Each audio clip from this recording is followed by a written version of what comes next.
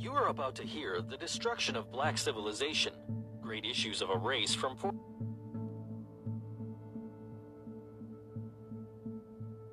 You are about to hear the destruction of black civilization, great issues of a race from 4500 BC to 2000 AD by Chancellor Williams, narrated by Joseph Kent. Copyright 2017 BN Publishing, online at bnpublishing.com. Dedication to the black youth of the 1960s for beginning the second great emancipation, the liberation of our minds, and thus changing the course of history. Preface. While this book is still a summary of more detailed research, it seemed necessary to amplify certain questions and the answers to them. The widespread interest and study in this book is deeply appreciated and rewarding to the author, and letters from the prisons have been the most touching and revealing. As noted elsewhere, I am keenly aware of the many repetitions throughout the work, unavoidable because of comparative methods used and others for emphasis, which may have turned out to seem overemphasis. Part 1. What became of the black people of Sumer, the traveler asked the old man. For ancient records show that the people of Sumer were black. What happened to them? Ah, the old man sighed. They lost their history, so they died. A Sumer legend. The preview. This work is a summary of the 16 years of research and field studies which were intended for a 2-volume history of the African people. The writing plan for the 2 volumes would have required at least another 5 years, even if the serious impairment of my vision had not occurred. In the meantime, there had developed an urgent need for the results of my research, which concentrated on crucial areas in the history of the blacks that had either been unknown, known and misinterpreted, or known but deliberately ignored. My own history classes were only a part of the rebellion against the only kind of textbooks available. It was a general rebellion against the subtle message even from the most liberal white authors and their Negro disciples. You belong to a race of nobodies. You have no worthwhile history to point to with pride. The destruction of black civilization, therefore, could not wait another 5 years just to be more detailed, impressive, or massive in scope. For a reinterpretation of the history of the African race could be compressed into a smaller work for background reading, and so written that Black John Doe, cab driver or laborer, and Jane Doe, housemaid or waitress, can read and understand the message from their forefathers and foremothers, as well as college students and professors. Origin and development of study. In a small town surrounded by cotton fields in South Carolina, a little black boy in the 5th grade began to harass teachers, preachers, parents, and grandparents with questions which none seemed able to answer. How is it that white folks have everything and we have nothing? Slavery. How and why did we become their slaves in the first place? White children go to fine brick, stone, and marble schools 9 months a year, while we go to a ramshackle old barn-like building only 5.5 months, and then to the cotton fields. Why? In the 6th grade, one of our teachers, Miss Alice Crossland, helped me to become a sales agent for The Crisis and the Norfolk Journal and Guide. This was like turning on the floodlights of heaven, for the books on our race, listed on the back pages of Crisis, set me off on this never-ending search, but raised more questions than were answered. For having read everything about the African race I could get my hands on, I knew even before leaving high school that, 1. The land of the blacks was not only the cradle of civilization itself, but that the blacks were once the leading people on Earth. 2. That Egypt was not only once all black, but the very name Egypt was derived from the blacks. 3. And that the blacks were pioneers in the sciences, medicine, architecture, writing, and were the first builders in stone, etc. The big unanswered question was, what had happened? How was this highly advanced black civilization so completely destroyed that its people in our times, and for some centuries past, have found themselves not only behind the other peoples of the world, but even the color of their skin a sign of inferiority, bad luck, and the badge of the slave, whether bond or freed? And, since I had learned that whites were once enslaved as generally as any other race, how did it come about that slavery was finally concentrated in Africa for blacks only? In short, no books or other studies in high school and college answered or gave clues to answers to the problems that puzzled me most. For no matter what the factual data were, all the books written about the blacks by their conquerors reflected the conquerors' viewpoints. Nothing else should have been expected. And, considering how thoroughgoing was the capture of the minds of the blacks also, it is really not surprising that so many Negro scholars still faithfully follow in the footsteps of their white masters. I was convinced that what troubled me and what I wanted to know was what troubled the black masses and what they wanted to know. We wanted to know the whole truth, good and bad, for it would be a continuing degradation of the African people if we simply destroyed the present system of racial lies embedded in the world literature, only to replace it with glorified fiction based more on wishful thinking than the labors of historical research. My inquiry, therefore, was concerned with black civilization alone, what the blacks themselves achieved independently of either Europe or Asia. This was an entirely new approach to the study of the history of the blacks. It meant, first of all, segregating traditional African institutions from those later influenced by Islamic Asia and Christian Europe. In this way, and in no other, we can determine what our heritage really is, and instead of just talking about identity, we shall know at last precisely what purely African body of principles, value systems, or philosophy of life, slowly evolved by our own forefathers over countless ages, from which we can develop an African ideology to guide us forward. In other words, there can be no real identity with our heritage until we know what our heritage really is. It is all hidden in our history, but we are ignorant of that history. So we have been floating along, basking blissfully in the sunny heritage of other peoples. My research was a quest for some specific answers to very specific questions. Some of these were, 1. How did all-black Egypt become all-white Egypt? Note at this point that mulattoes were classified as white in Egypt, all North Africa, and the Middle East, a fact that still confuses blacks in the United States, where the very opposite policy was adopted. 2. What were some of the specific details in the process of so completely blotting out the achievements of the African race from the annals of history? Just how could this be done on such a universal scale? 3. How and under what circumstances did Africans, among the very first people to invent writing, lose this art almost completely? 4. Is there a single African race, one African people? 5. If one race or one people, how do you explain the numerous languages, cultural varieties, and tribal groupings? 6. Since it has seemed to me that there are far more disunity, self-hatred, and mutual antagonisms among blacks than any other people, is there a historical explanation for this? 7. And how, in puzzling contrast, is the undying love of blacks for their European and Asian conquerors and enslavers explained? These questions, along with those stated earlier, constituted the core problems for 16 years of study. And while the outcome did not eventuate in the more detailed work as planned, I think I succeeded in summarizing the most significant highlights of my findings in the chapters which follow this preview. Origin and the steps in study. 1.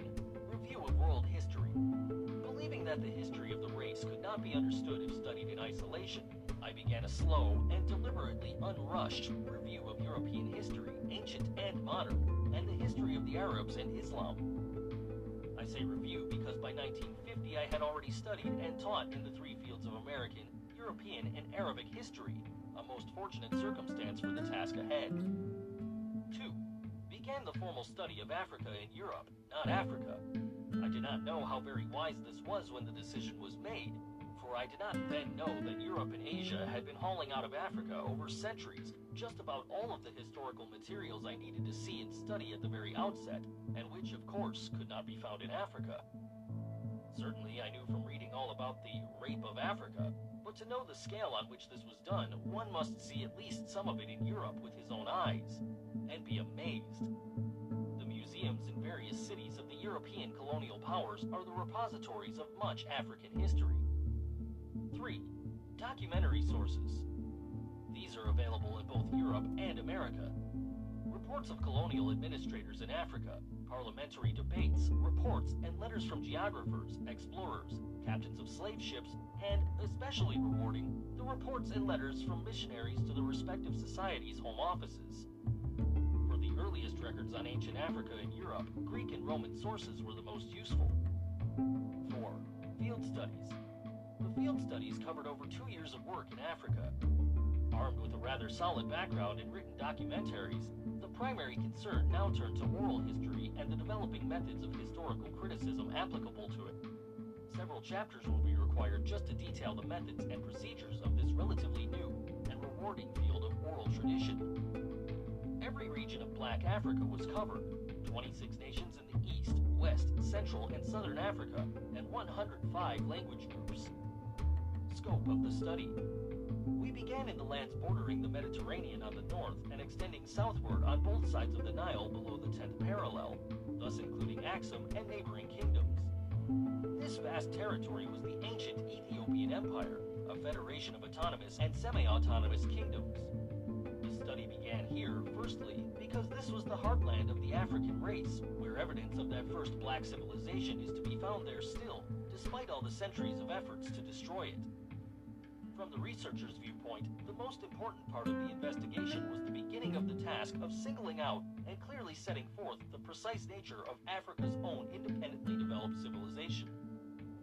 A continent-wide study of the traditional customary laws of the blacks, for example, enabled us to learn for the first time that a single constitutional system prevailed throughout all Black Africa, just as though the whole race, regardless of the countless differences in language and other locally determined cultural patterns, lived under a single government.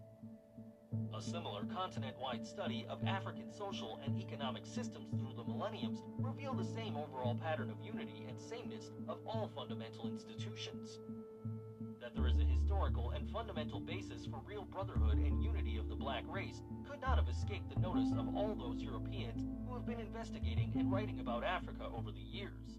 But they are shrewd.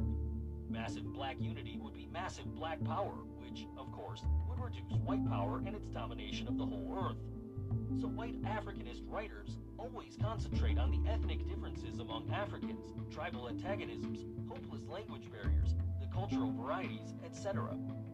They even make a separate ethnic group of their own mulatto offerings from black women by classifying them as white in some areas and coloreds in others. Hence, a system of thought and practices were developed and superimposed on an already divided race to keep them permanently divided. No one can deny that in this too, the whites have been mostly successful. We have presented in Chapter 6 enough of the traditional African constitution and the fundamental rights of the African people to be specific beginning points for the identity and discovery of the heritage we talk about without any definite frame of reference. Chapter 7 views the long, drawn-out migrations as continent-wide movements that help to explain many of the most important factors in the destruction of the black civilization. For the migrations help to answer the question, what happened to the African people, or what caused them to descend from the highest place to the lowest among the peoples of the world?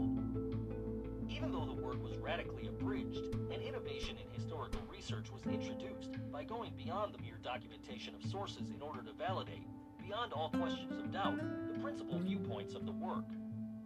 This was the case study method by which a representative number of states from every region of the continent was studied: North, East, West, Central, and Southern Africa. In the view from the bridge and the final chapters, I make a more definite break from the old line school of historians. To be objective and scientific, this school insists the research scholar should do no more than present the comprehensive and fully documented results of his investigations. There should be no subjective commentaries, no editorializing. Just present the factual data and leave the work to the readers to interpret or evaluate as they choose. This may not only be the correct viewpoint, but it is even beautiful for historians who represent the already arrived people who controlled the world. They can well afford the luxury of historical knowledge for knowledge's sake, the great satisfaction that comes from just knowing how things came to be. But the black historian, member of a race under perpetual siege and fighting an almost invisible war for survival, dare not follow in these footsteps of the master. Quite the contrary. After faithfully researching and piecing together the fragmented record of the race's history, the task of critical analysis and interpretation should begin. What were our strengths in the past? In what respects were we most vulnerable? Where did we go wrong? And all this, like the study of history itself, must be for the express purpose of determining what to do now. In short, the black historian, if he is to serve his generation, must not hesitate to declare what he thinks the results of the studies mean.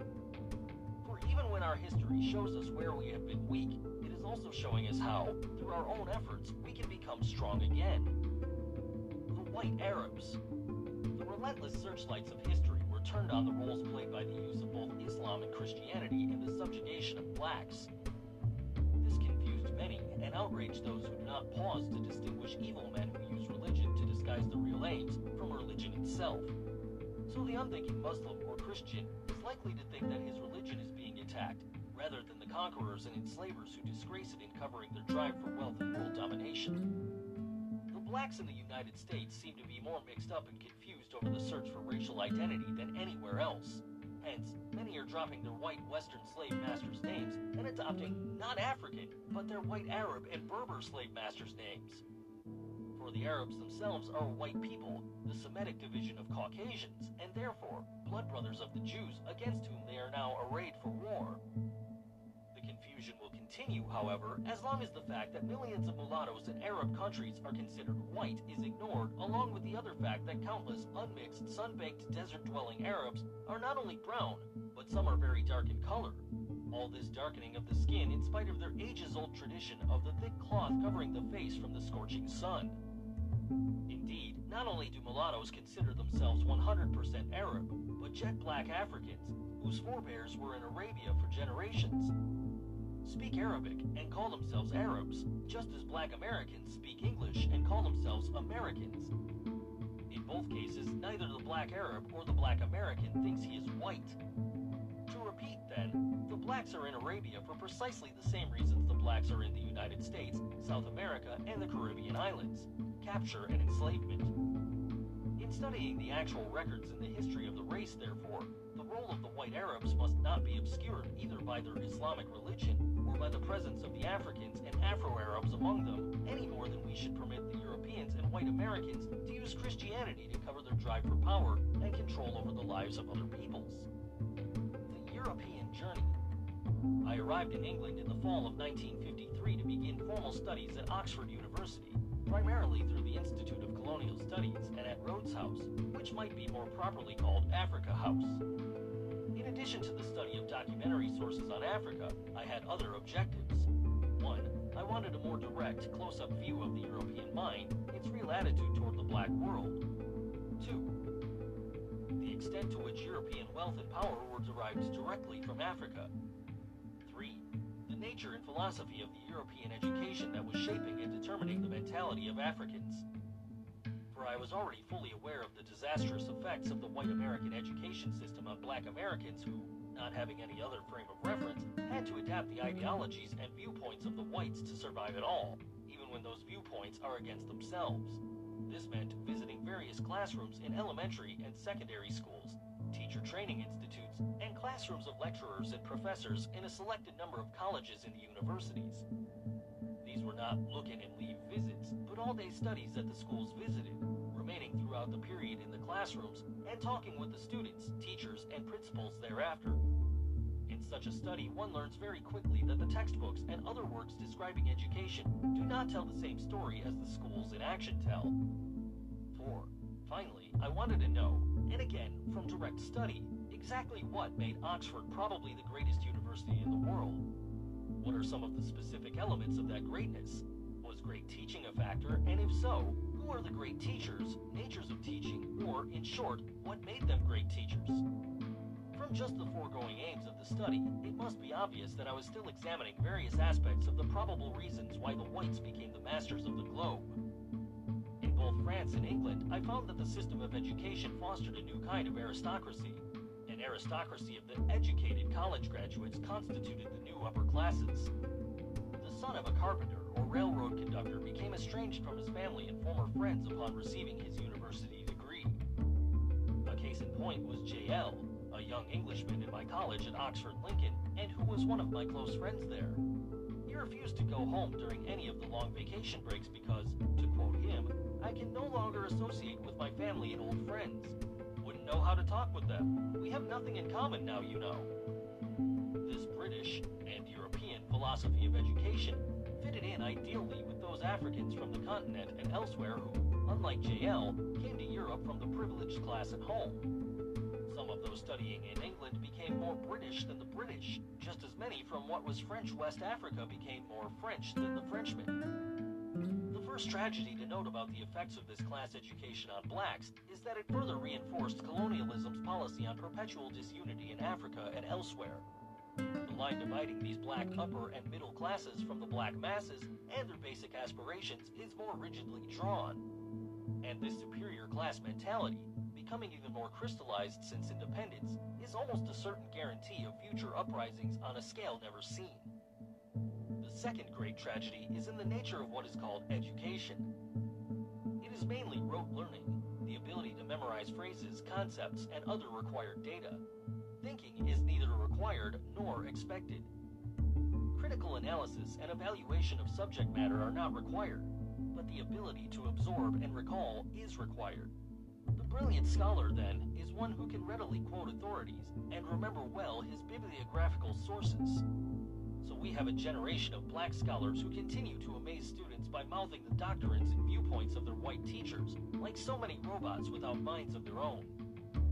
Yet, study under white teachers and professors should be most rewarding, and it can be if you do not enter white institutions with a head like an empty pitcher going to the fountain to be filled. I was safe and richly rewarded during my studies in white universities only because I happened not to be so naive that I expected the viewpoints of the conquerors to be the same as those of the conquered on matters relating to our place in the world. Elsewhere, I have emphasized, by repetition, that some of the most fruitful sources for study came quite unintentionally from white scholars. A case in point was at Oxford. The course was The History of Colonialism in Africa. The presence of 2 or 3 blacks in the class, while obviously uncomfortable to some, was generally ignored. For African studies were of long standing as an integral part of the imperial system.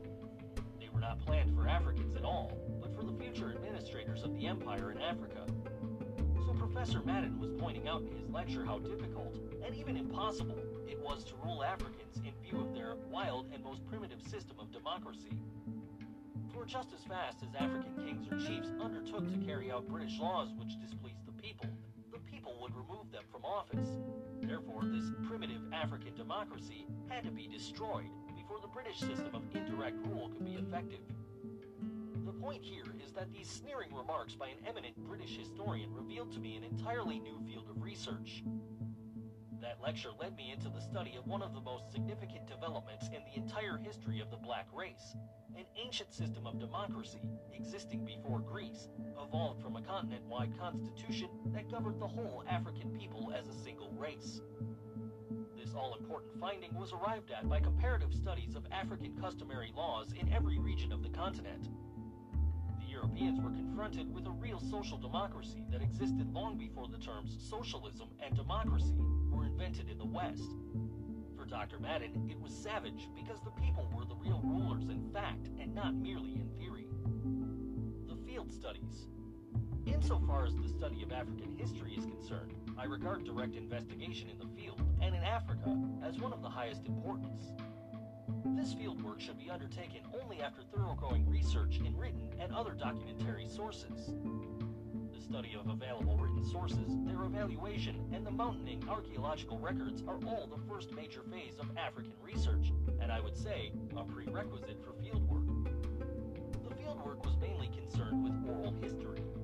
I had noted in my study of sources of noted historians that many who decried oral tradition as unreliable never failed to use it themselves to supplement or give added validity to their works. The fact is that neither written nor unwritten records should be accepted as true without verification. Although 2 years were devoted to the fieldwork, the ground covered was possible only because of careful advanced planning and the scheduling of areas and groups in each country months ahead of my arrival. These had to be in the hinterland or bush country, generally far away from the westernized urban centers. For our quest was not for the long-standing tradition of either Islam or Christianity in Africa, but more for the ancient tradition of Africa itself. So vast and untapped is the real history of the African race that I myself only scratch the surface of what is yet to be done. Some of the areas to be explored by future historians are set forth in pages which follow this chapter. A major research project should not be undertaken by a single individual. This was my mistake. hence the 16 years of work that a research team of 8 or 10 persons might complete in 3 or 4. The kind of well-organized research teams required for in-depth studies may be difficult to promote because of our pitiful go-it-alone individualism. A research project such as mine should have had a team of highly trained experts from the field of history, archaeology, anthropology, medicine, linguistics, tropical agriculture, political science, etc. The widely ranging scope of the study, minus a team, was possible only because of the interest and active support of certain African governments and the unforgettable help of the people in every region and country. For all kinds of help were needed. As indicated above, much had been prearranged. The United States Department of State had notified the American Embassy in each country that I was coming, requesting our ambassadors to give any requested assistance. Excepting the Sudan, where embassy officials appeared to be under some kind of fear, the embassies everywhere went all out to be helpful. The embassies had the very important work of making the advance arrangements for trips into the interior through the appropriate ministries in each country. These in turn had to contact the various provincial governors or district commissioners who had to make living and conference arrangements with village chiefs, elders, and keepers of oral traditions and other specified groups. The amount of time all this advanced work saved for the study itself is obvious. But volunteer work of our African brothers who accompanied me into the field was what I referred to above as unforgettable. Some of these were teachers who, as in the case of my previous field work in 1956 and 1957, had secured leave for the purpose without any trouble at all. Indeed, even the people we call illiterate had that storehouse of wisdom, which made it easy for them to understand that I was working, not for myself, but for them, for the whole black race. I'm trying to make it clear here that, although I did not have the kind of research team referred to above, many people, 128 in number, participated in this work and made the outcome possible. So when in various places I say we, it is not the editorial or royal we, but reference is made to the individuals and groups that actually worked on various parts of the study. However, I had to decline the services of many highly recommended Africans because of their upper-class attitudes towards the common people. For I had learned quite early that the people in the interior can spot the arrogant and superior African just as easily as they recognize the arrogant and superior white investigator. They will give answers to questions readily enough, but not the right answers. I therefore selected only those whose heartbeats seemed to be tuned to the heartbeats of the great common people from whom all of us came. The interpreters were generally assistants who spoke 2 or 3 of the languages of the country. An entirely new kind of assistant was the verifying interpreter. This is to double-check the interpreters, for sometimes they do not convey your question precisely or give back the exact reply. There were training sessions before and during the fieldwork. In those fortunate cases where we had 4 or 5 competent assistants, one of the interpreters remained with me, while the others worked on special assignments in different places in the area. The documentary research preceding all this in the United States was not done entirely alone. Some of the most important areas of my study of ancient sources were rechecked in independent studies by a select group of graduate students in history. Their assistance in reappraising such early sources as Manetho, Herodotus, Josephus, Strabo, Abu Salih et al. Was invaluable. Foremost among these was Reverend Carlton J. Hayden and Mr. Donald W. Key Hefner. In concluding my remarks on the field studies in Africa, some comments on 4 of the countries we visited are in order.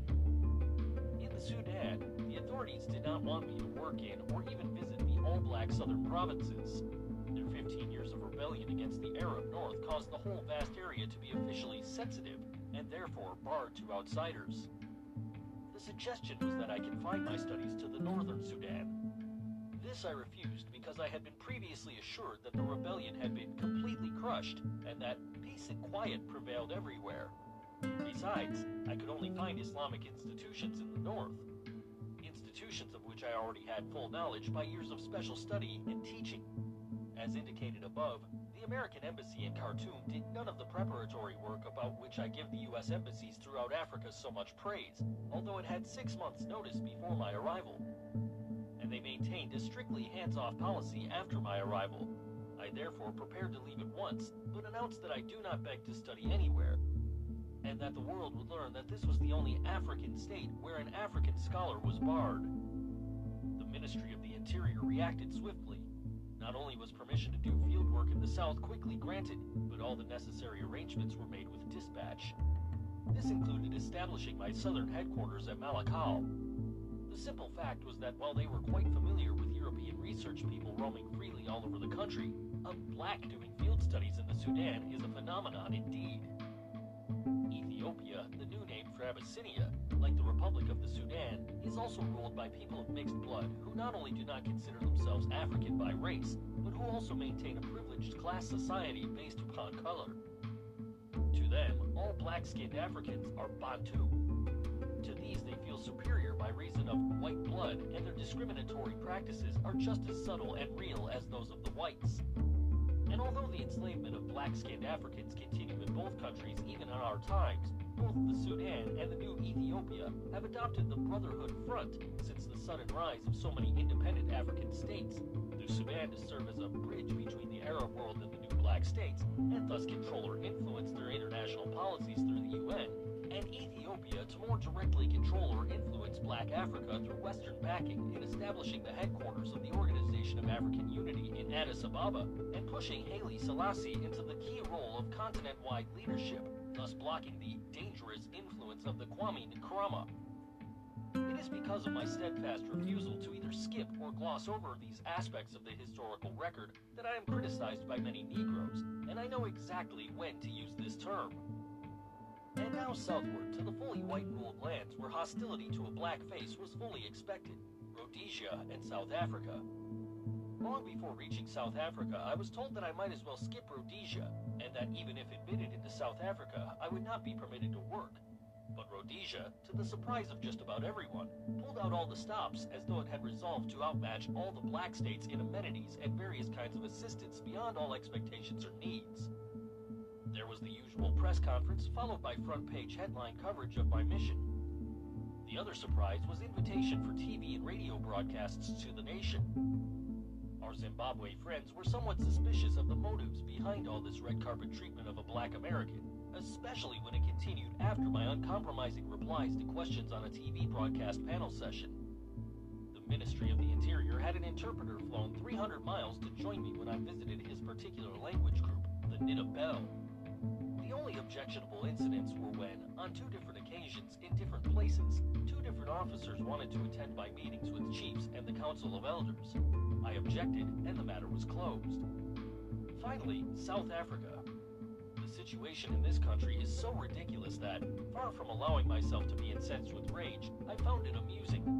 The unremitting brutality of these whites against the blacks leaves them in a state of permanent fear. They seem to consider every black man not a potential, but an actual threat. And what they are preoccupied with every hour is unbelievable until you are actually in South Africa. My passport was a mistake made somewhere. I, of course, had no intention to do field work in South Africa, but had to pass through it to reach the surrounded countries then under British rule. No one at all was supposed to be barred from passage to and from these countries, but it required the action of the U.S. ambassador at Pretoria and an angry American consul general at Johannesburg to free me from the airport room where I was held and checked on every 30 minutes. Even when the consul general arrived in person, the authorities insisted that I must not enter the city, but be taken under guard to the train for Swaziland. Mr. Riley, the CG, then decided to defy South Africa by not only driving me leisurely through Johannesburg, but 200 miles around the country, stopping at different towns and finally on to Switzerland. What I referred to above as amusing were incidents such as excited policemen rushing to flag down the big Cadillac because they could so quickly spot a black face before they saw the seal of the United States emblazoned on the sides of the car or the American flag flying from the hood. An African is a member of the black race, and from times immemorial, he was known as such by all the peoples of the world. Throughout this work, the term refers to blacks only. It should be noted that when I write about the African people, not African peoples as Western writers do, I am dealing here with essentially one people, one race if you please, the African race. In ancient times, African and Ethiopian were used interchangeably because both meant the same thing, a black. This, of course, was before the Caucasians began to reorder the earth to suit themselves and found it necessary to stake their birthright over the land of the blacks also. In line with this, some Western historians have recently wondered where the Africans came from. The reasons given for beginning formal studies of Africa at Oxford implied much more than was stated. Reference was made to studying the Caucasian mind, for therein may be found the clues that lead to a better understanding of the history of the blacks and how the systematic blackout of significant portions of that history occurred. This is why I urge those students who intend to accept the great challenge of basic research in this discipline to go into enemy territory, linger there, study, and critically analyze their lectures and their scholarly writings, for they are some of the most rewarding sources for African history, precisely because in shrewdly attempting to delete, disguise, or belittle the role of the blacks in world history, they often reveal the opposite of what was intended. They are fruitful sources of unconscious evidence, supplying the very evidence they thought to suppress or recording facts the significance of which they were totally ignorant. A fairly good example is the written account of a European explorer in East Africa. He was outraged because he and his party had to wait 2 weeks to present requests to explore the country to the African king. The black autocrat, the account went on, had the presumption to keep white men waiting in order to show his people how high and mighty he was. The whites were denied even a brief audience, while the king would quickly receive any old black that wandered in from the countryside. Now, the explorer, without knowing it, was actually reporting how African democracy worked, and how it had been working before there was an Athens or Greece where Westerners think democracy was born. The explorer would have been surprised to know, 1, that king in Africa meant something entirely different from what it meant in Europe and Asia. 2, that this black king, far from putting on airs, did not have the right to receive them even socially without the presence of at least 3 senior elders. 3, that to consider a petition to conduct explorations in the country, the full council of state had to be called, and that this could not be done by the king without the advice of the first minister, who happened to be on tour when the explorers arrived in the capital.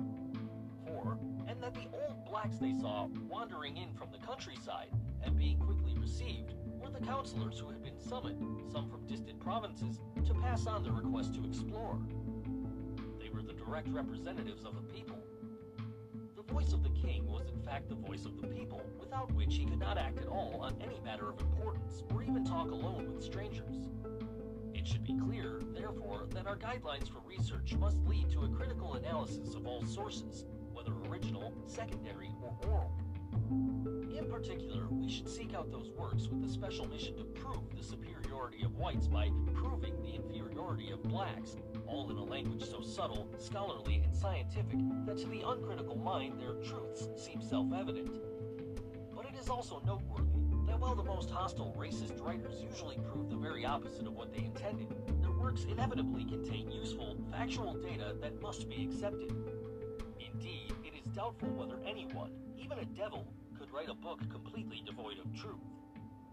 Research in African history is more tedious, laborious, and time-consuming than is true in other unsuppressed fields. For in developing the underdeveloped history of the blacks, one has to explore the most likely sources for a fragment here and a fragment there, and in works in no way concerned with African history, and just as often, no kind of history. Sometimes it's a paragraph or two in an explorer's account. At other times, significant items may be found in the numerous missionary reports to the Home Office, explaining the mission's tasks, but also the native instructions to be overcome. All of these may be valuable and most valid sources precisely because they were not intended to be such at all. The writers were detailing bigger European interests. Any references to Africans were merely incidental to larger purposes. Just piecing all these fragments together could be a research field by itself. In my work in European and American history, I ran into no such problems, and the research tasks were easier. In Egyptian history, to give a final example of Caucasian roadblocks to be overcome, one has the extra time-consuming job of identifying the numerous black giants of history who have been classified and effectively disguised as Caucasians over the centuries. First of all, one must know the various names that referred to blacks exclusively, and by which they were known throughout the ancient world. For in addition to the more widely used African and Ethiopian, they were known as Thebans, Libyans, Thinnites, Nubians, Cushites, Memphites, Numidians, etc. Even before white Asians gained the ascendancy of any of these areas, their very presence in relatively small numbers was sufficient to identify them as the leaders and achievers of whatever attracted the attention of the world. Another trick, the very opposite of the American law and practice, was to classify Africans with Caucasian blood as Caucasians. If any of those so-called classified turned out to be notorious characters, pro-African or anti-white, they were loudly proclaimed and contemptuously called half-breeds. The millions of early blacks who were forced either by circumstances or expediency to replace their own names with Asian and European names only added to the problems of historical identification. Far from becoming baffled and discouraged by the more painstaking basic research required, the student of African history must accept the challenge as a 20th century mandate that is essential to the salvation of the race in the most literal sense. They will need the active support of black governments and predominantly black institutions of learning. These should be actively sponsoring 1. Comprehensive basic research programs, 2. Research teams for field studies, especially in history and archaeology, 3. And a thoroughgoing teacher training program for history and other related disciplines. What, indeed, are black institutions of learning waiting for? The young people to show the way? The simple truth is that what is needed first is active pioneering initiatives. Financial assistance would then be forthcoming even from unexpected sources. Black inertia is the main problem. There is still too much dependence on white scholars to do our work for us. I have written elsewhere that as long as we rely on white historians to write black history for us, we should keep silent about what they produce. They write from the Caucasian viewpoint, and we are naive indeed if we expect them to do otherwise, all the ballyhoo about their scientific objectivity to the contrary notwithstanding. The theoretical framework. Over the years of studying African history, certain propositions and theories evolved quite naturally as guiding headlights in the explorations. A few of them are set forth here, some previously stated or implied. 1. That Africa, all Africa, is the native homeland of the blacks, and that the Asiatic peoples who occupy North and Eastern Africa, even though they may have been there for centuries, are no more native Africans than are the Dutch and British who likewise occupy and control the southern regions of the continent. The question of where the homelands are from which all of these invaders came is not debatable. 2. That the blacks were among the very earliest builders of a great civilization on this planet, including the development of writing, sciences, engineering, medicine, architecture, religion, and the fine arts. 3. That the story of how such an advanced civilization was lost is one of the greatest and most tragic in the history of mankind, and should be the main focus of research studies in African history. 4. That Asian imperialism, though rarely ever mentioned, was and still is more devastating for the African people than that of either Europe or America, and that the Arabs' white superiority complex is not one whit less than that of Europe or America, although their strategy of brotherhood deceives native blacks. 5. That the forces behind the continuous splintering of already small groups and even the breaking up of kingdoms and empires, followed by the equally endless migrations, included the steadily decreasing death of the soil and the advance of the deserts, the drying up of lakes and rivers, along with the attending change of the climate and the always certain internal strife, all combined with invasions and famine to become a way of life. 6. That the strength and greatness of the African people can be measured by how, in the face of what at times seemed to be all the forces of hell, they fought through to survive it all and rebuild kingdoms and empires, some of which endured 1,000 years. 7.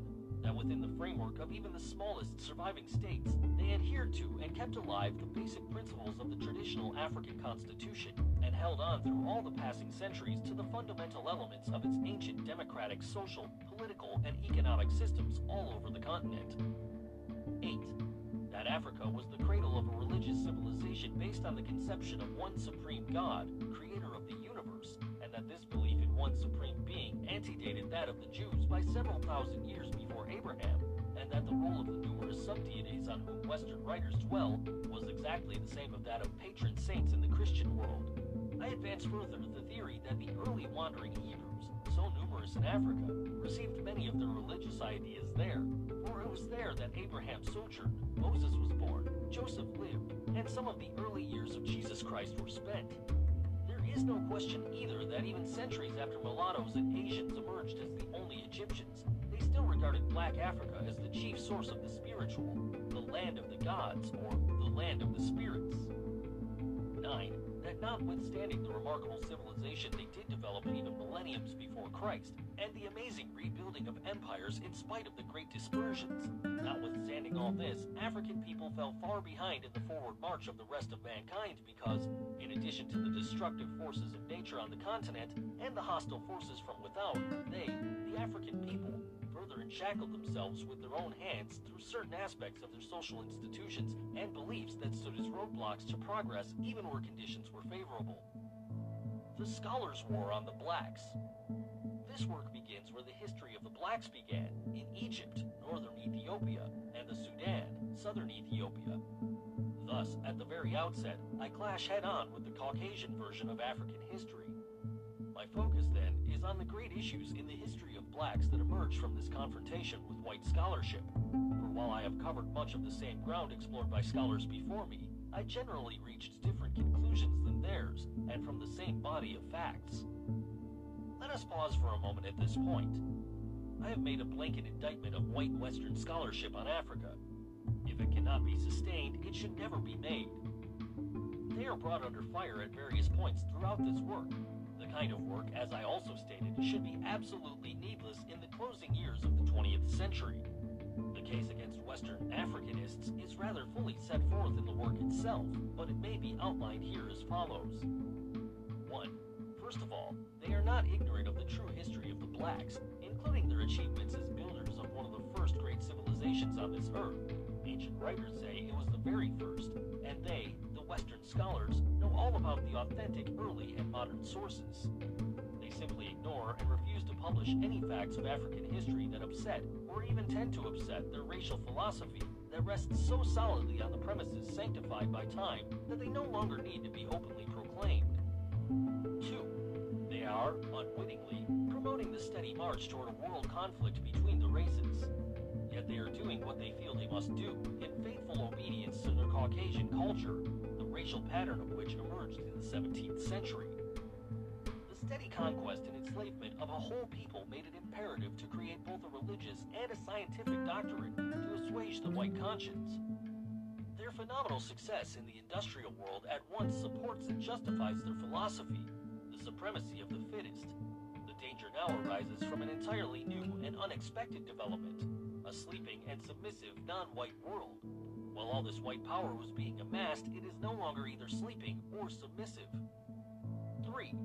Even the African revolt against colonialism and the worldwide challenge to right domination of the entire earth, even these signals of change do not disturb these scholars of imperialism. They represent the lords of the earth, controlling all levels of education, science, and research. They control the education of blacks throughout the world. Therefore, they see no need, even in the 1970s, to take a new look at the history of the blacks from its beginning and start the work of restoring the pages they deleted or ignored. They are doing the very opposite. Their histories and other scientific studies of the blacks were presented just as they have been for 300 years. With the rise and spread of independent African states and the Black Revolution in the United States, these scholarly representatives of white supremacy quickly reformed their techniques of mind control. They set up in Europe and America highly financed African studies associations, societies, institutes, history journals, and African periodicals of various kinds, all under complete white control and direction. Their African studies programs were pushed in the colleges and universities far ahead of the general demand by black youth for black studies. As the latter demands developed, black youth discovered that white professors not only had the field occupied, but were still teaching their traditional viewpoint on race. In the continuing crusade to control the minds of the blacks through the nature of their education, American and British scholars lead. They are as ruthless and aggressive in their scholarly pursuits on races as their co-partners in seizing and controlling the wealth and peoples of other lands.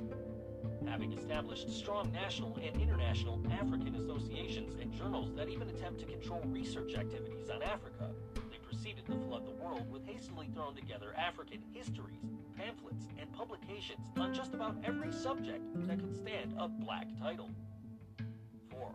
From their all-powerful position of strength, they continue to arrange and rearrange the world as it pleases them, naming and classifying peoples, places, and things as they will. In the United States, whites known to have any amount of Negro blood, no matter how small, are classified as Negroes. In Africa, North Africa in particular, they do the very opposite. Blacks with any amount of Caucasian blood are classified as white. This scheme was rigorously applied in the history of Egypt, for example, where even unmixed black pharaohs became white, and the original black population was never referred to as Egyptians at all. The black kings who founded and ruled from the first dynasty are disguised as such, while the Saite kings, white, of the small areas of Lower Egypt are presented as the pharaohs of all Egypt, even when African pharaohs were on the throne of Upper Egypt. Blotting the blacks out of history included replacing African names of persons, places, and things with Arabic and European names. One wave of the master's magic wand, and black Hamites and even Cushites, like their early Egyptian brothers, are no longer Africans. 5. Their periodization of African history is carefully arranged in such a way that the history becomes the history of Arabs and Europeans in Africa, and not the history of Africans. In African History, a recent publication of the American Historical Association as a guide to teaching, their purpose becomes clear in the arrangement itself. First period is from the fall of the Roman Empire to 700 AD, Arab invasions. The second period of African history is the period of Islamic civilization, 700 AD, to the coming of the Europeans in 1500. The European period from 1500 to 1960 is subdivided at 1880 to mark the period of colonialism. There is no period of black civilization in black Africa. Such is the Caucasian viewpoint, almost a religion. Their very first period eliminates 4,000 years of black civilization and the very greatest periods of African achievements. Their second period is devoted to the Arabs and Berbers in Africa, and in their third period, the focus is on European civilization. And it is all done under the heading of African history. Where it was impossible to deny black achievements equal and often above the whites, such achievements were attributed to some kind of Caucasian influence, even if imaginary. Yet the AHA publication number 56 uses the same strategy that makes Western scholarship so very triumphant. The main thrusts of its racist presuppositions are, for the unwary, completely hidden by much highly welcomed factual materials. But what is certain to disarm almost everyone is racism's forthright attacks on racism throughout the publication. I suppose no one is expected to notice the implied incapacity of black historians to deal with African history objectively. They are not referred to as historians, of course. They are some modern African intellectuals who have tried to show great civilizations in the past grander than anything that ever existed. As a direct result of this continued universal enslavement through education, black youth are in revolt. That revolt will become increasingly dangerous as they increasingly realize how completely they are blocked from self-realization in the very institutions that should further it. How difficult it is to find suitable textbooks in black history or even Negro teachers who do not limit themselves to the viewpoint of the white masters who trained them. The frustrations become more intolerable as the young find themselves between two fires. The white racists who determine the very nature of their education, and Negro educators who also see the world through the blue eyes of the Saxons. In short, they are forced to turn to their own devices because they find so many of their own race who should be working with them in the camps of the enemy. Insofar as periodization is concerned, no one should be so naive as to expect a proper division of African history while the field is almost completely preempted by the enemies of that history. A proper division would tend to encourage a more all-inclusive research and less biased interpretation of the results. Neither will happen until a new generation of black research scholars and historians take to the field, becoming the foremost authorities in their own right, black historians, not a single one of whom will fall in Professor Philip D. Curtin's category of black intellectuals who try to show great civilizations in the past grander than anything that ever existed. The new research efforts call for black experts not only in the field of history, but also in the allied fields from which African history must heavily draw: archaeology, anthropology, linguistics, etc. The new approach. The first period would begin with prehistory, primarily because one of the oldest cities on Earth was begun by the blacks before recorded history. Another important reason is that the Canaanites and other white Asians had invaded the Nile Delta and established a stronghold in Lower Egypt, the northeastern Ethiopia, or Kem, in prehistoric times. This early concentration of whites along the seacoasts of the land of the blacks is a circumstance of crucial importance in black history, because it was exactly from this development that the achievements of the blacks were overshadowed by later writers or blotted out entirely. The call is for black specialists for one period in one area. What, for example, was the actual influence of the white Asians, rigidly held back for centuries in the lower one-fourth of the country, upon the blacks who held the three-fourths that came to be known as Upper Egypt? Review and in-depth studies of this period are required. The general historian is out. The best general histories, region by region, can be written only after the work of the specialists is done. The second period might well be from the conquest of Lower Egypt by the Ethiopian leader Menes in 3100 BC to the end of the 6th dynasty, 2181, also the end of the Old Kingdom. This was the period that gave birth to Egypt, and before which there was no Egypt.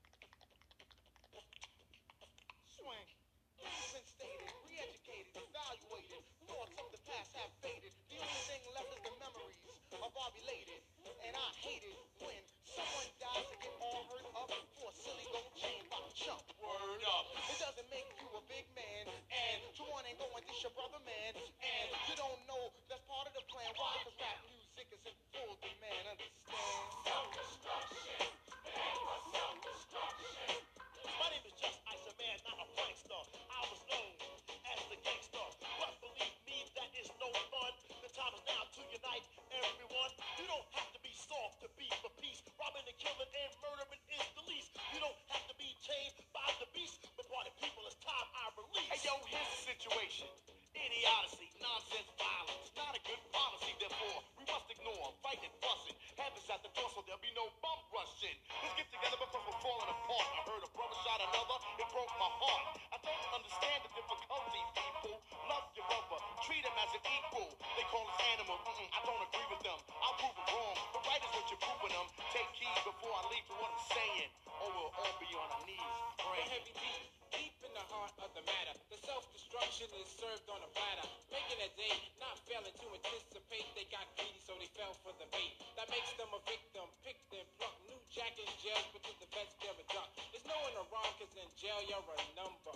They never took the time to wonder about self-destruction. Yeah, it was self-destruction. Self-destruction. Yeah, it was self-destruction. Yes, we urge to merge. We live for the love of our people to hope they get along. Getting a point to our brothers and sisters who don't know the time.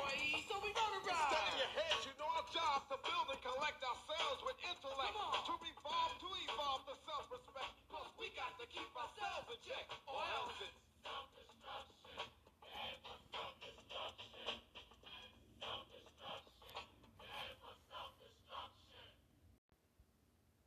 The second period might well be from the conquest of Lower Egypt by the Ethiopian leader Menes in 3100 BC to the end of the 6th dynasty, 2181, also the end of the Old Kingdom. This was the period that gave birth to Egypt, and before which there was no Egypt. It was the period during which black kings united the two lands, started the dynastic lineage system, and began the building of the greatest civilization. The greatest in-depth review and concentration of research should be focused on this second period. It was, in fact, the golden age of history of the blacks, the age in which they reached the pinnacle of the glory so dazzling in achievement that Western and Arab writers felt compelled to erase it by the sheer power of their position and begin black history over 3,000 years later, limiting such as they allowed to Africa south of the Sahara. The third period of black history in Egypt should begin with the 7th dynasty, 2181 BC, and be subdivided into the tragic periods of internal turmoil and white invasions. The first subdivision would be from 2181 BC to 2040 BC, the 7th, 8th, 9th, and 10th dynasties. Thereafter, strict chronology should be ignored in order to focus on a single issue, the role of invasions and conquests in the destruction of black civilization, with the resulting ethnic transformation of Egypt from black to brown, Afro-Asian and Afro-European to white. This means that the second subdivision would bypass the restoration period of the great 11th and 12th dynasty for the next period of invasion and conquest, the Hebrew Hyksos rule, 1645 to 1567 BC. Again, bypassing the new empire, the other subdivisions would study the periods of the Assyrian, Persian, Greek, Roman, and Arab invasions, and the impact of their conquests and rule on the blacks. The fourth major division would begin with the skipped-over 11th and 12th dynasties, 1786 to 1233 BC, the Great 18th, 1567 to 1320, and then continue from the age of Ramses to the end of the 24th dynasty, 1330 to 730. The fifth period should be from the last of the Black Pharaohs to the destruction of the remaining southern division of the Ethiopian Empire below the First Cataract, 730 BC, to the 5th century AD. The sixth period, from the re-emergence of successor black states in the 5th century AD to their final destruction by the Arabs in the 13th century. The seventh period, like the second, should not be a time division of neat and largely irrelevant chronological sequences. It is a study of migrations of the blacks that covered many centuries, but which became more widespread and desperate after the Arab conquest of the original center of black civilization in the Sudan. The long periods of wandering all over the continent, often aimlessly, was the great historic race of the blacks for survival, a race that tried to outdistance famine, disease, slavery, and death. The period that should have an intense closer-up study and critical analysis extends from the 13th century to colonialism in the 19th. Elsewhere I have posed the most perplexing question. If the blacks were among the very first builders of civilization and their land, the birthplace of civilization, what has happened to them since that left them at the bottom of world society? Precisely what happened? The Caucasian answer is simple and well known. The blacks were always at the bottom. This answer is clear even in the histories and other educational material they so busily prepare for the blacks themselves. Almost all of the true answers will be found in the study of the causes of the migrations and the tragic results stemming directly from those seemingly endless moments of fragmented peoples. How was the art of writing lost by one of the first peoples to invent it? Study the migrations. How and why did a once great people with a common origin splinter off into countless little independent societies and chiefdoms from which 2,000 different languages and dialects developed? Study the migrations. What caused the brother against brother internecine wars, hatred, slavery, and mutual suspicion among the various black societies? Again, study the migrations. There would be several subdivisions of great importance. Slavery in the slave trade, for example, would include Africa, Asia, and the Americas. This would be the background for later periods covering black history in the United States, South America, and the Caribbean areas. The 8th division is the reemergence of African kingdoms and empires by regions between the 10th and 19th centuries. This was the period during which there were attempts in every region of Africa to restore the glory that was Ethiopia's. It is doubtful if any of these black states realized that they were being slowly but steadily surrounded and hemmed in from all directions by invaders from the seacoasts and across the Sahara. The ultimate fall of the black states, first under Islamic and then under European Christian blows, closed this period with the triumph of colonialism. The final period is the Black Revolution that ended political colonialism with the rise of politically independent states. This would take us from 1950 to the present, and should be subdivided for developments in Black America, South America, and the islands of the seas. From the new approach and plan for research, study, and development of African history presented above, periodization, while recognized as highly important, is not allowed to so fragment a great movement or development covering many periods and millenniums that their real significance is lost. Examples are the ethnic transformation of Egypt from black to brown to white, and the long centuries of the Great Migrations. These defied periodization in any meaningful sense. I only made passing reference in the work to blacks scattered outside of Africa over the world, not from the slave trade, but dispersions that began in prehistory. This fact alone indicates the great tasks of future scholarship on the real history of the race. We are actually just on the threshold, gathering up some important missing fragments. The biggest jobs are still ahead. Ancient China and the Far East, for example, must be a special area of African research. How do we explain such a large population of blacks in southern China, powerful enough to form a kingdom of their own? Or the black people of Formosa, Australia, the Malay Peninsula, Indochina, the Andamans, and numerous other islands? The heavy concentration of Africans in India, and the evidence that the earliest Aryan chiefs were black, which will make Hitler rise from his grave, open still yet another interesting field for investigation. Even the Negroid finds in early Europe appear not to be as challenging as the black population centers in Asia. For again, reference is not made to small groups which may have wandered anywhere over the earth. Rather, our concern is with great and dominant populations. These are the blacks who have so puzzled Western scholars that some theorize Asia or Europe may be the homeland of Africans after all. The African populations in Palestine, Arabia, and Mesopotamia are better known, although the many centuries of black rule over Palestine, South Arabia, and in Mesopotamia should be studied and elaborated in more detail. All of this will call for a new kind of scholarship, a scholarship without any mission other than the discovery of the truth, and one which will not tremble with fear when that truth is contrary to what one prefers to believe. Nothing is clearer than the fact that Africa, like the rest of the black world, has only the illusion of being free and independent. It is only about 1/3 free. It is still as economically enshackled as it ever was, in some respects more so. The study of this period and the conditions it presents will confront the blacks of the world with the final challenge. The response to that challenge will be the test of the genius of the race. The outcome, and indeed, the whole future of the race, depends on the extent to which we have become intellectually emancipated and de-Caucasianized enough to pioneer an original thinking.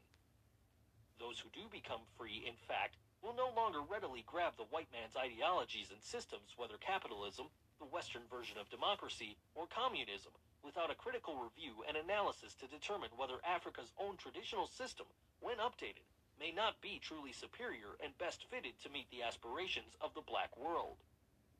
This last period, then, is the time of great decisions. It may well be the black race's last chance for a rebirth and salvation.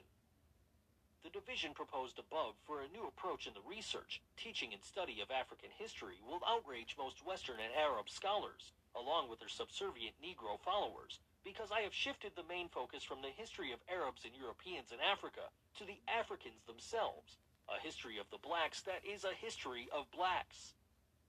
They will be coming back, center stage, into their own history at last. But to what end? Will it be just for the intellectual satisfaction of knowing our true history? Knowing it, yes, but so what? The answer is nothing, unless from history we learn what our strengths were, and especially in what particular aspect we were weak and vulnerable.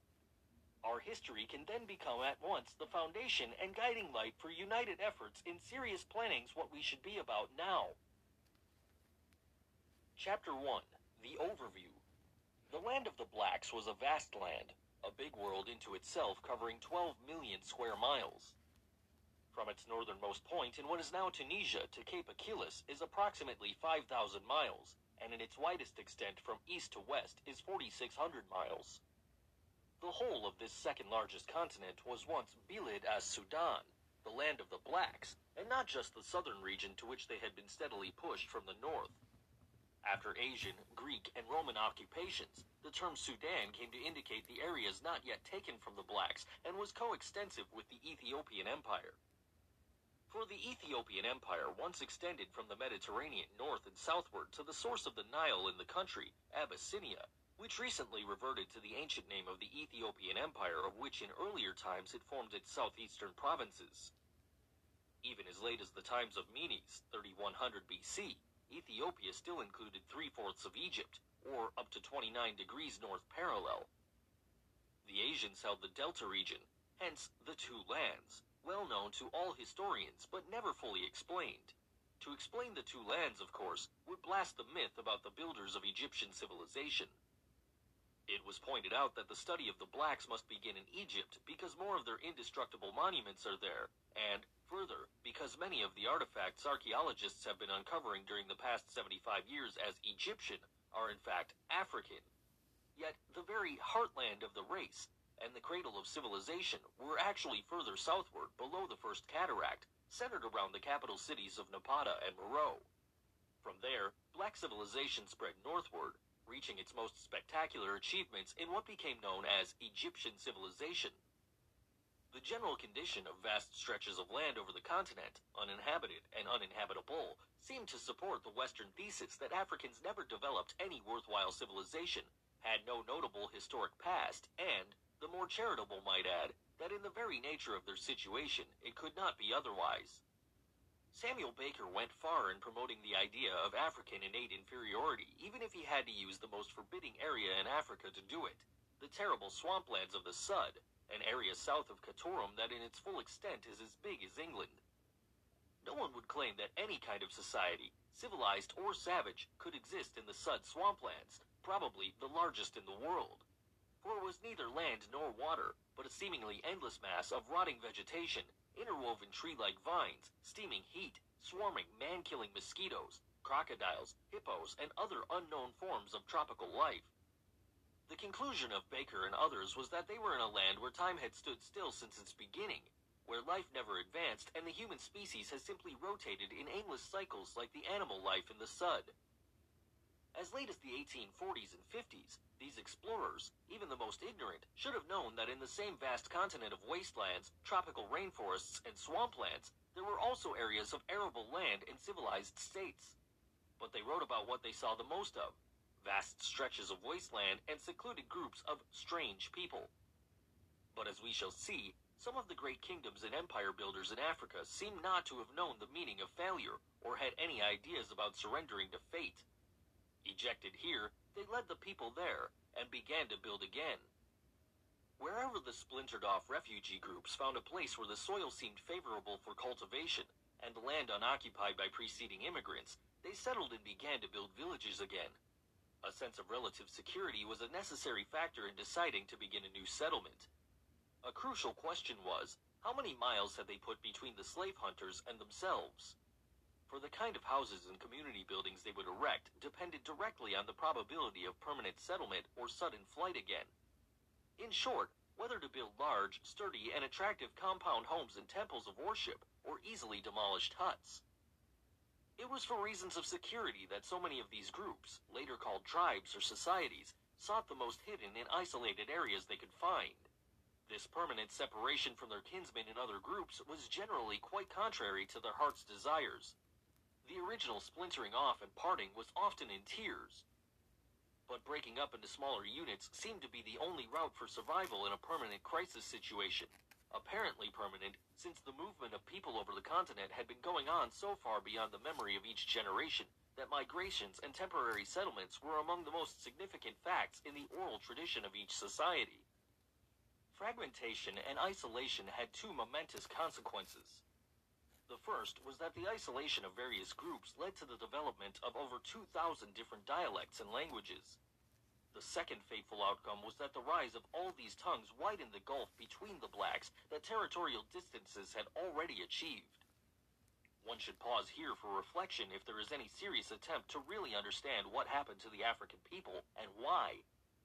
For even without the aid of Western writers in emphasizing the language differences and the cultural variations and attempting to show how unrelated the blacks are, they themselves came, in time, to consider themselves unique and each society not only independent of the other, but its enemy, if only potentially.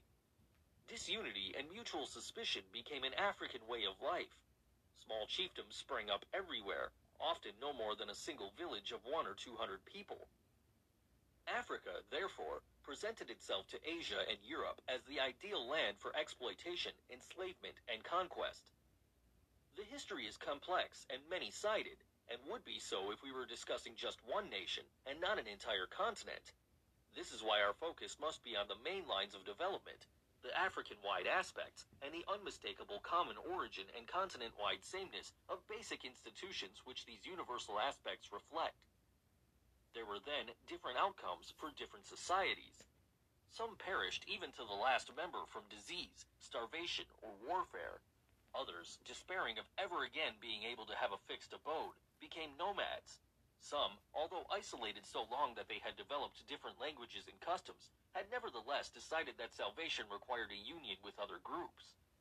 These were the tribes that merged with other tribes, lost their separate identity and languages, and who evolved from this process a single common language, larger and large chiefdoms, kingdoms, and finally empires that began the rebirth of their long-lost civilization. The fiercest wars between the blacks occurred in the founding and expansion of new kingdoms and empires. For while the core groups were voluntary confederations, expansion of empire required the conquest of neighboring states, usually small, independent chiefdoms that preferred to maintain their absolute sovereignty.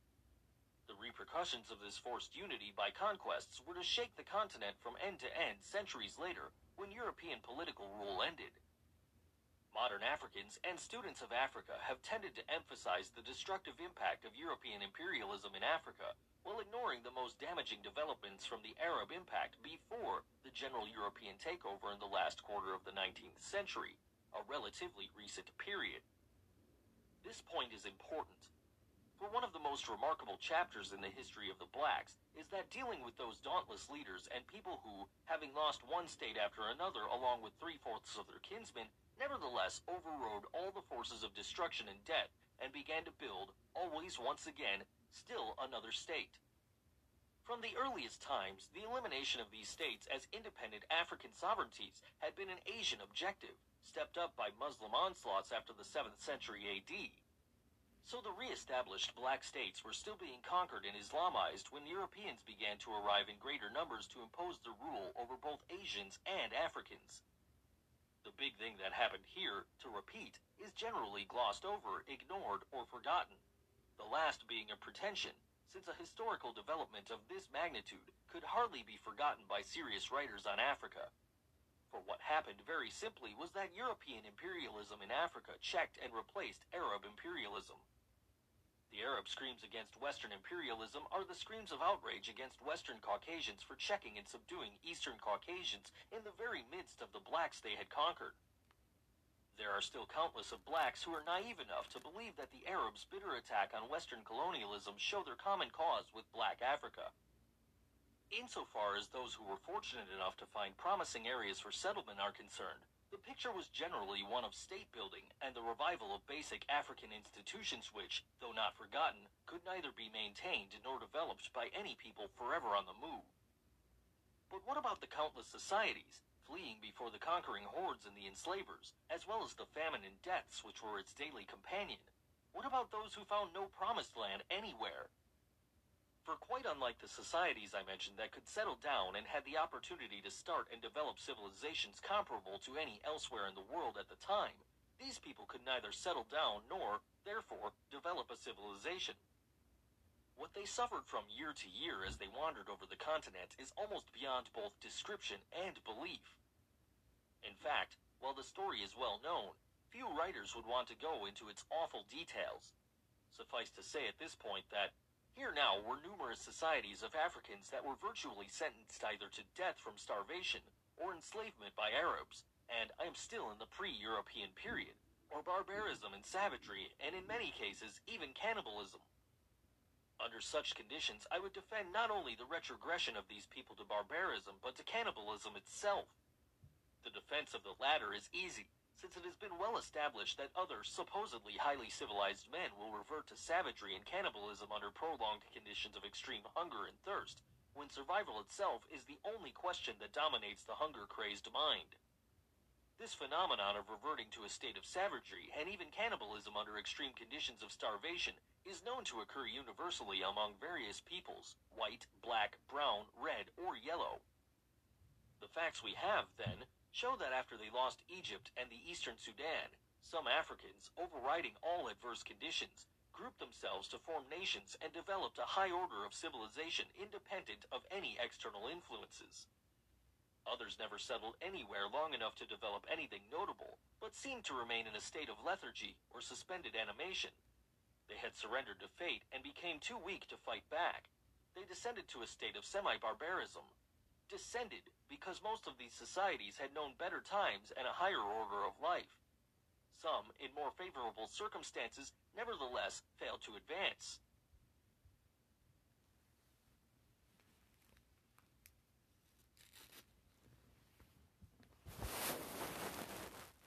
With his hand, didn't you know that your baby boy has walked where angels trod? And when you kiss your little baby,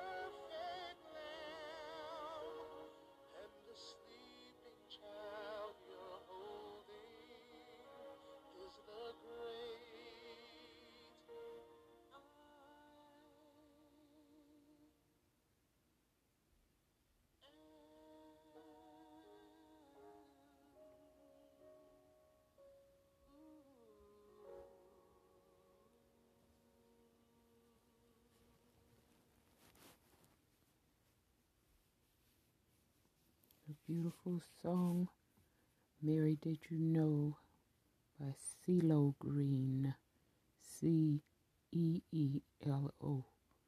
Green, Green, like the color green. Let's listen to it from the top. Mary, did you know?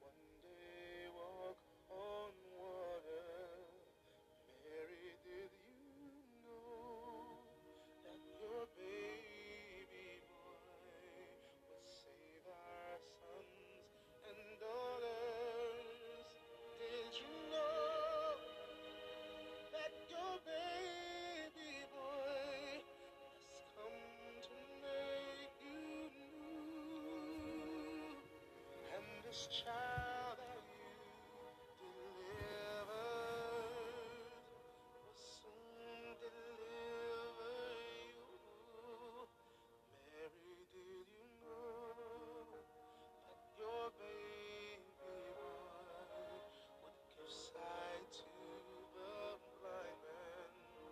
Mary, did you know that your baby boy would calm the storm with his hand? Did you know that your baby boy has walked where angels trod? And when you kiss your little baby, you kiss the face of God. Oh, Mary, did you know?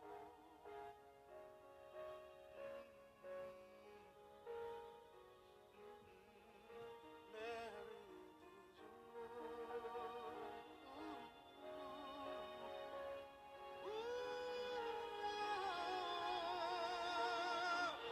The blind will see, the deaf will hear, the dead will live again. The lame will leap, the dumb will speak, the praises of the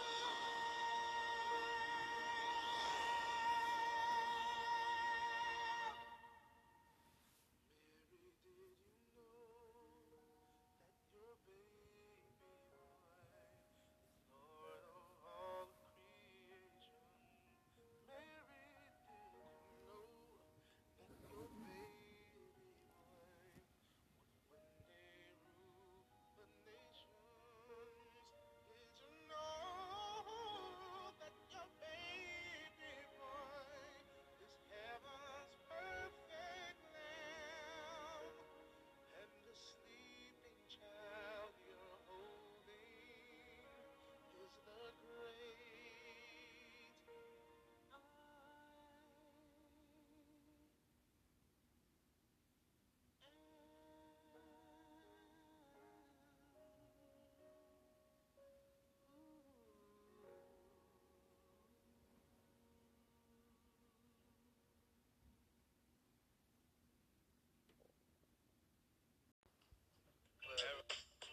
All eyes on me.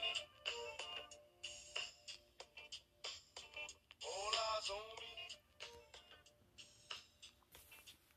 You know what? I bet you got it twisted. You don't know who to trust. So many players hating, trying to sound like us. Say they ready for the bump, but I don't think they know it. Straight to the depths of hell is where them cowards going. Well, are you still down? Follow when you see me and let the devil suck. For the day they finally free me, I got a caravan and every time we ride, hitting up when we pass by. Until I die, live the life of a boss player. Cause even when I'm hot, will be a few balls later. The future's in my eyes. Cause all I want is cash and things. A 5 double O, bands wanting flashy rings. So me like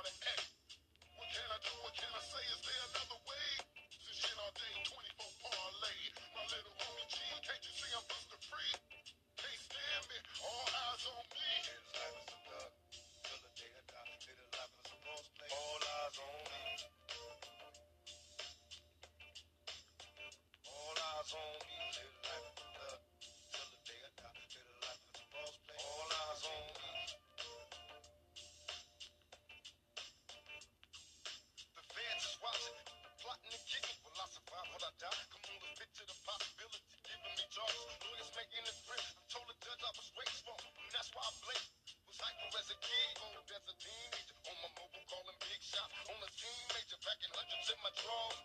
The law with a passion, I'm living rough and raw. Catching cases at a fast rate, falling in the fast lane. Hustle till the morning, never stop until the cash came. Live my life as a thug till the day I die. Live my life as a boss player, cause even getting high got me tossing. I put the top down, now it's time to floss my. Keep your head up, make me suffer. Up in the bins, burning rubber. The money is mandatory, though. Just for the stress, this criminal lifestyle. Equipped to bulletproof vest. Make sure your eyes is on the meal ticket. Get your money, let's get rich and real. Kick it, all eyes on me. Live the life as a thug, till the day I die. Live the life as a boss player. All eyes on me. All eyes on me. Live the life as a thug, till the day I die. Live the life as a boss player. All eyes on me. All eyes on me. Pay attention, man. See how that thing go? Walk up in this. Be like, king. God, life is a thug, till the day I die. Live my life as a see me getting high. Eric, I got busters, police watching. You know, live my life as a thug, till the day I die. Live my life as a boss player. All eyes on me. It's like what they think. I'm walking around with some keys in my pocket. All eyes on me. They think I'm going back to jail. Ain't really on that dope. Live my life as a thug, till the day I die. I know y'all watching. I know y'all got me. Till the day I die. I know y'all know this is thug life. Y'all got them to balance. All eyes on me. Look, staying healthy isn't easy.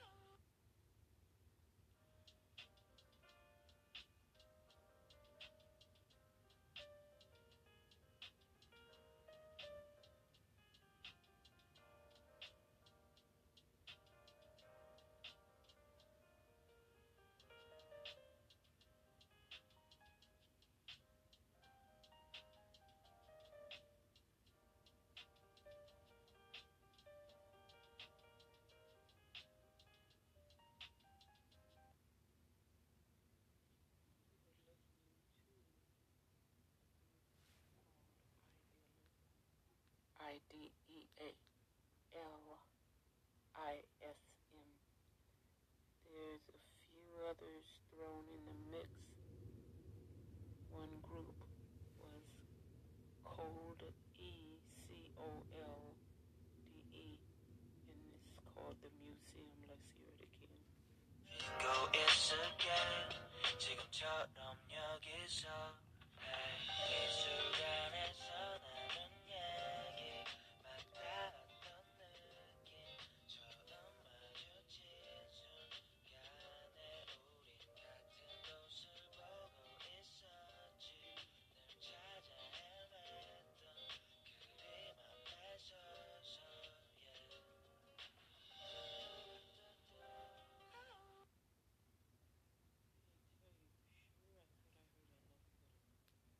Japanese in there, nage and other Japanese phrases, and it sounded a little Portuguese, not sure. Now here's another one that was in the lineup. Their name is Digitalism, and their song was Pogo, P-O-G-O. It would be, sound like heavy metal if I recall. Let's listen again. Tell me when the night is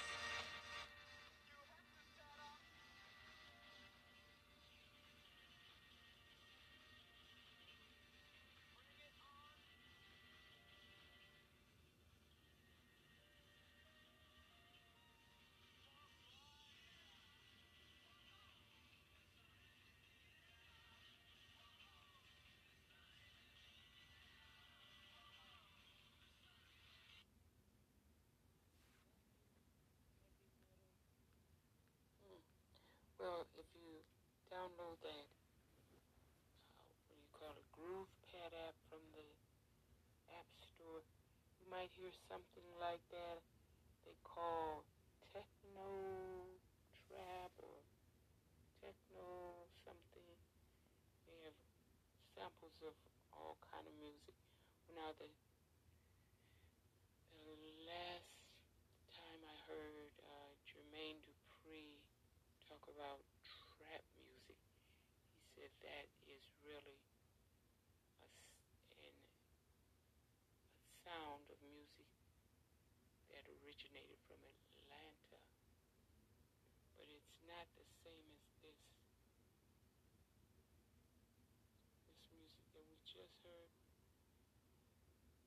So it shows how talented artists are. They can mix all these different styles together and create something totally brand new, totally different, just through synthesizing different styles. Okay, there's another one in here. It's new. They spell it capital S W U capital M, Swam, and their title was With You, the letter U, With You.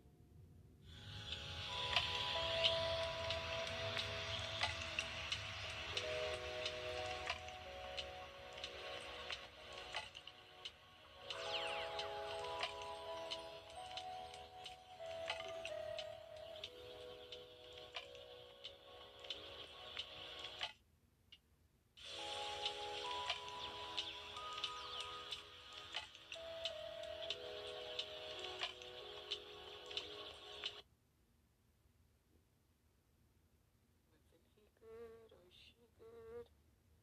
Let's look them up. Everything else was music by Idealism, I-D-E-A-L-I-S-M,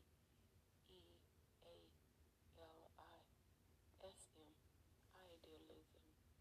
Let's look up Swum, S-W-U capital M, S-W-U